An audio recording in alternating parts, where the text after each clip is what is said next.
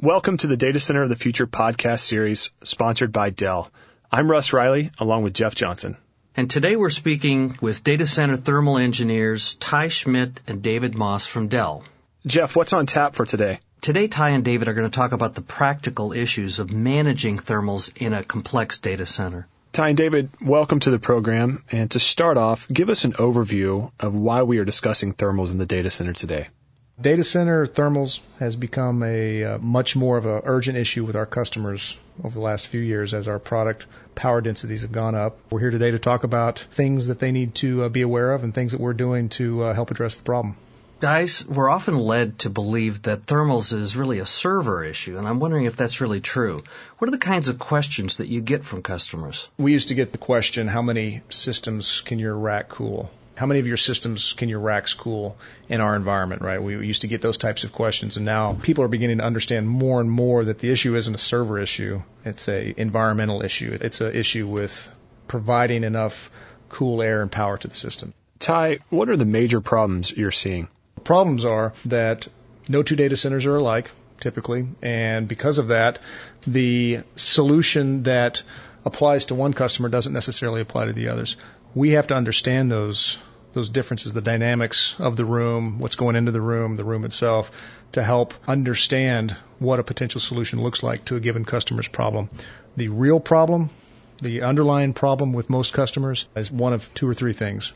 They can't provision enough cold air in an air-cooled environment. They can't provision enough cold air to cool their products, or they can't provide enough power to power their products. So, what are we trying to do? We're trying to understand thermodynamics of the room, the environment. How do our products influence a given data center environment? What does an increase in airflow consumption mean per rack in an area of a data center? What does an increase in heat dissipation mean in that same space or that same area?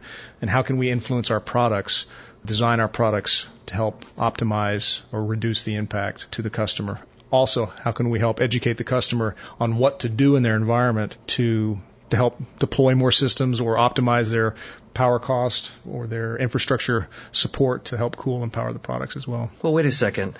Aren't all data centers configured pretty much the same way? You know, a bunch of racks with servers and a big air conditioner?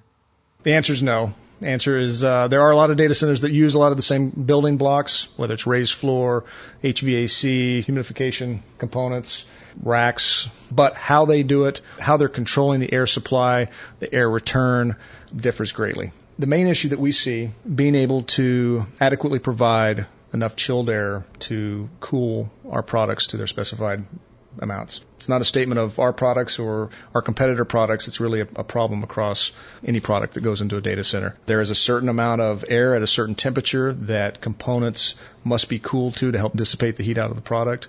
And over time, that amount of air has increased just like power has increased.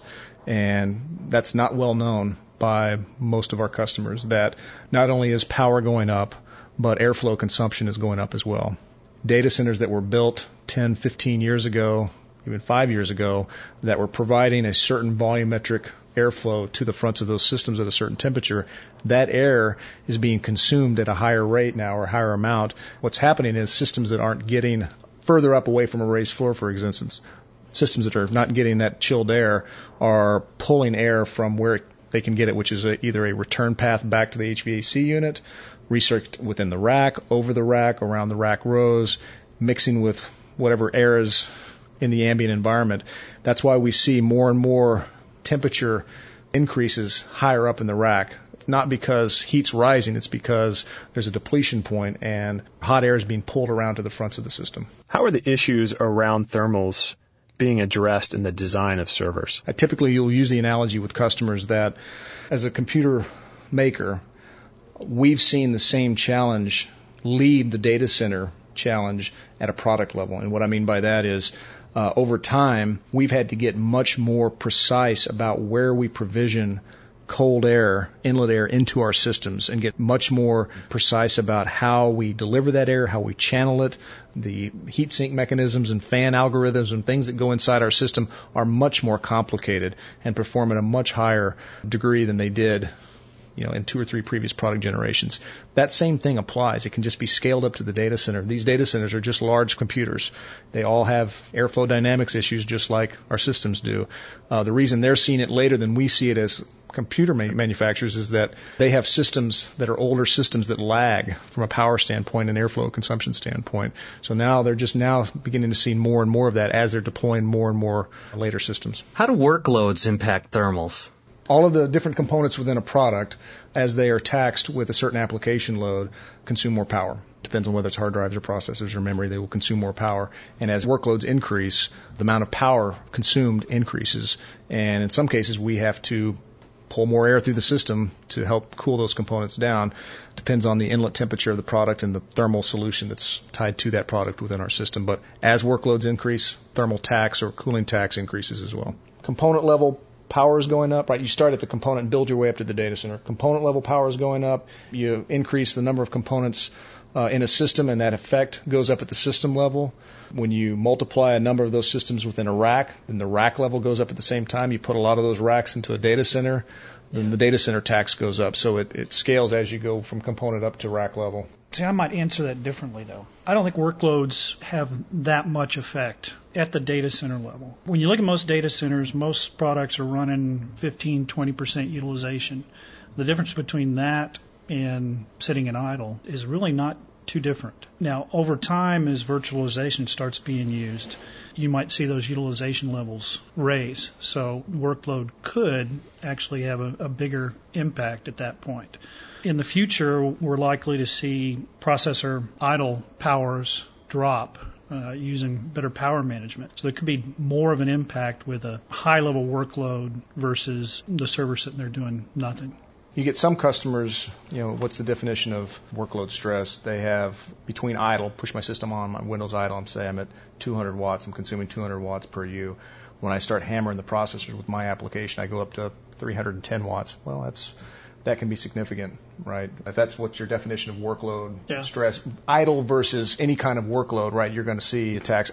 Another perspective at this is the difference between idle and a very stressful application, depending on the customer's application. We've seen anything from a very little impact to a very decently large impact, anywhere from 10, 15% to 100+%, meaning a given customer has 200 watts at idle, depending on their configuration or so forth, may see 350, 400 watts under stress, right? And that's completely dependent on their application load and how it performs on the system or how it taxes the system. I want to make sure the aspect of fan power to cool, it's not well understood that the power to cool, meaning the power to run fans within a system, is one of the more taxing elements to some of our dense products. It's something that we are very aggressively and have very aggressively been trying to improve and optimize designs on. This is obviously a big topic, and we'd like to continue this conversation in our podcast next week. But to wrap up for today, what are the key points you would like our listeners to walk away with?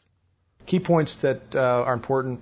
One, you have to not only understand your environment and the dynamics within your environment, you have to understand the equipment and the behavior of that equipment independent of the environment.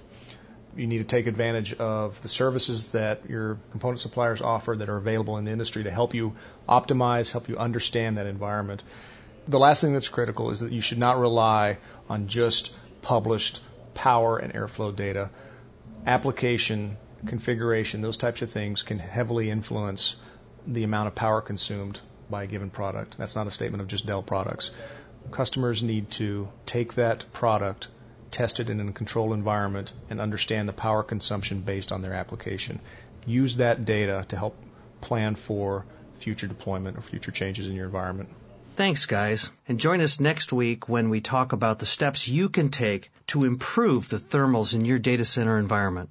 And for more information, visit Dell.com/energy.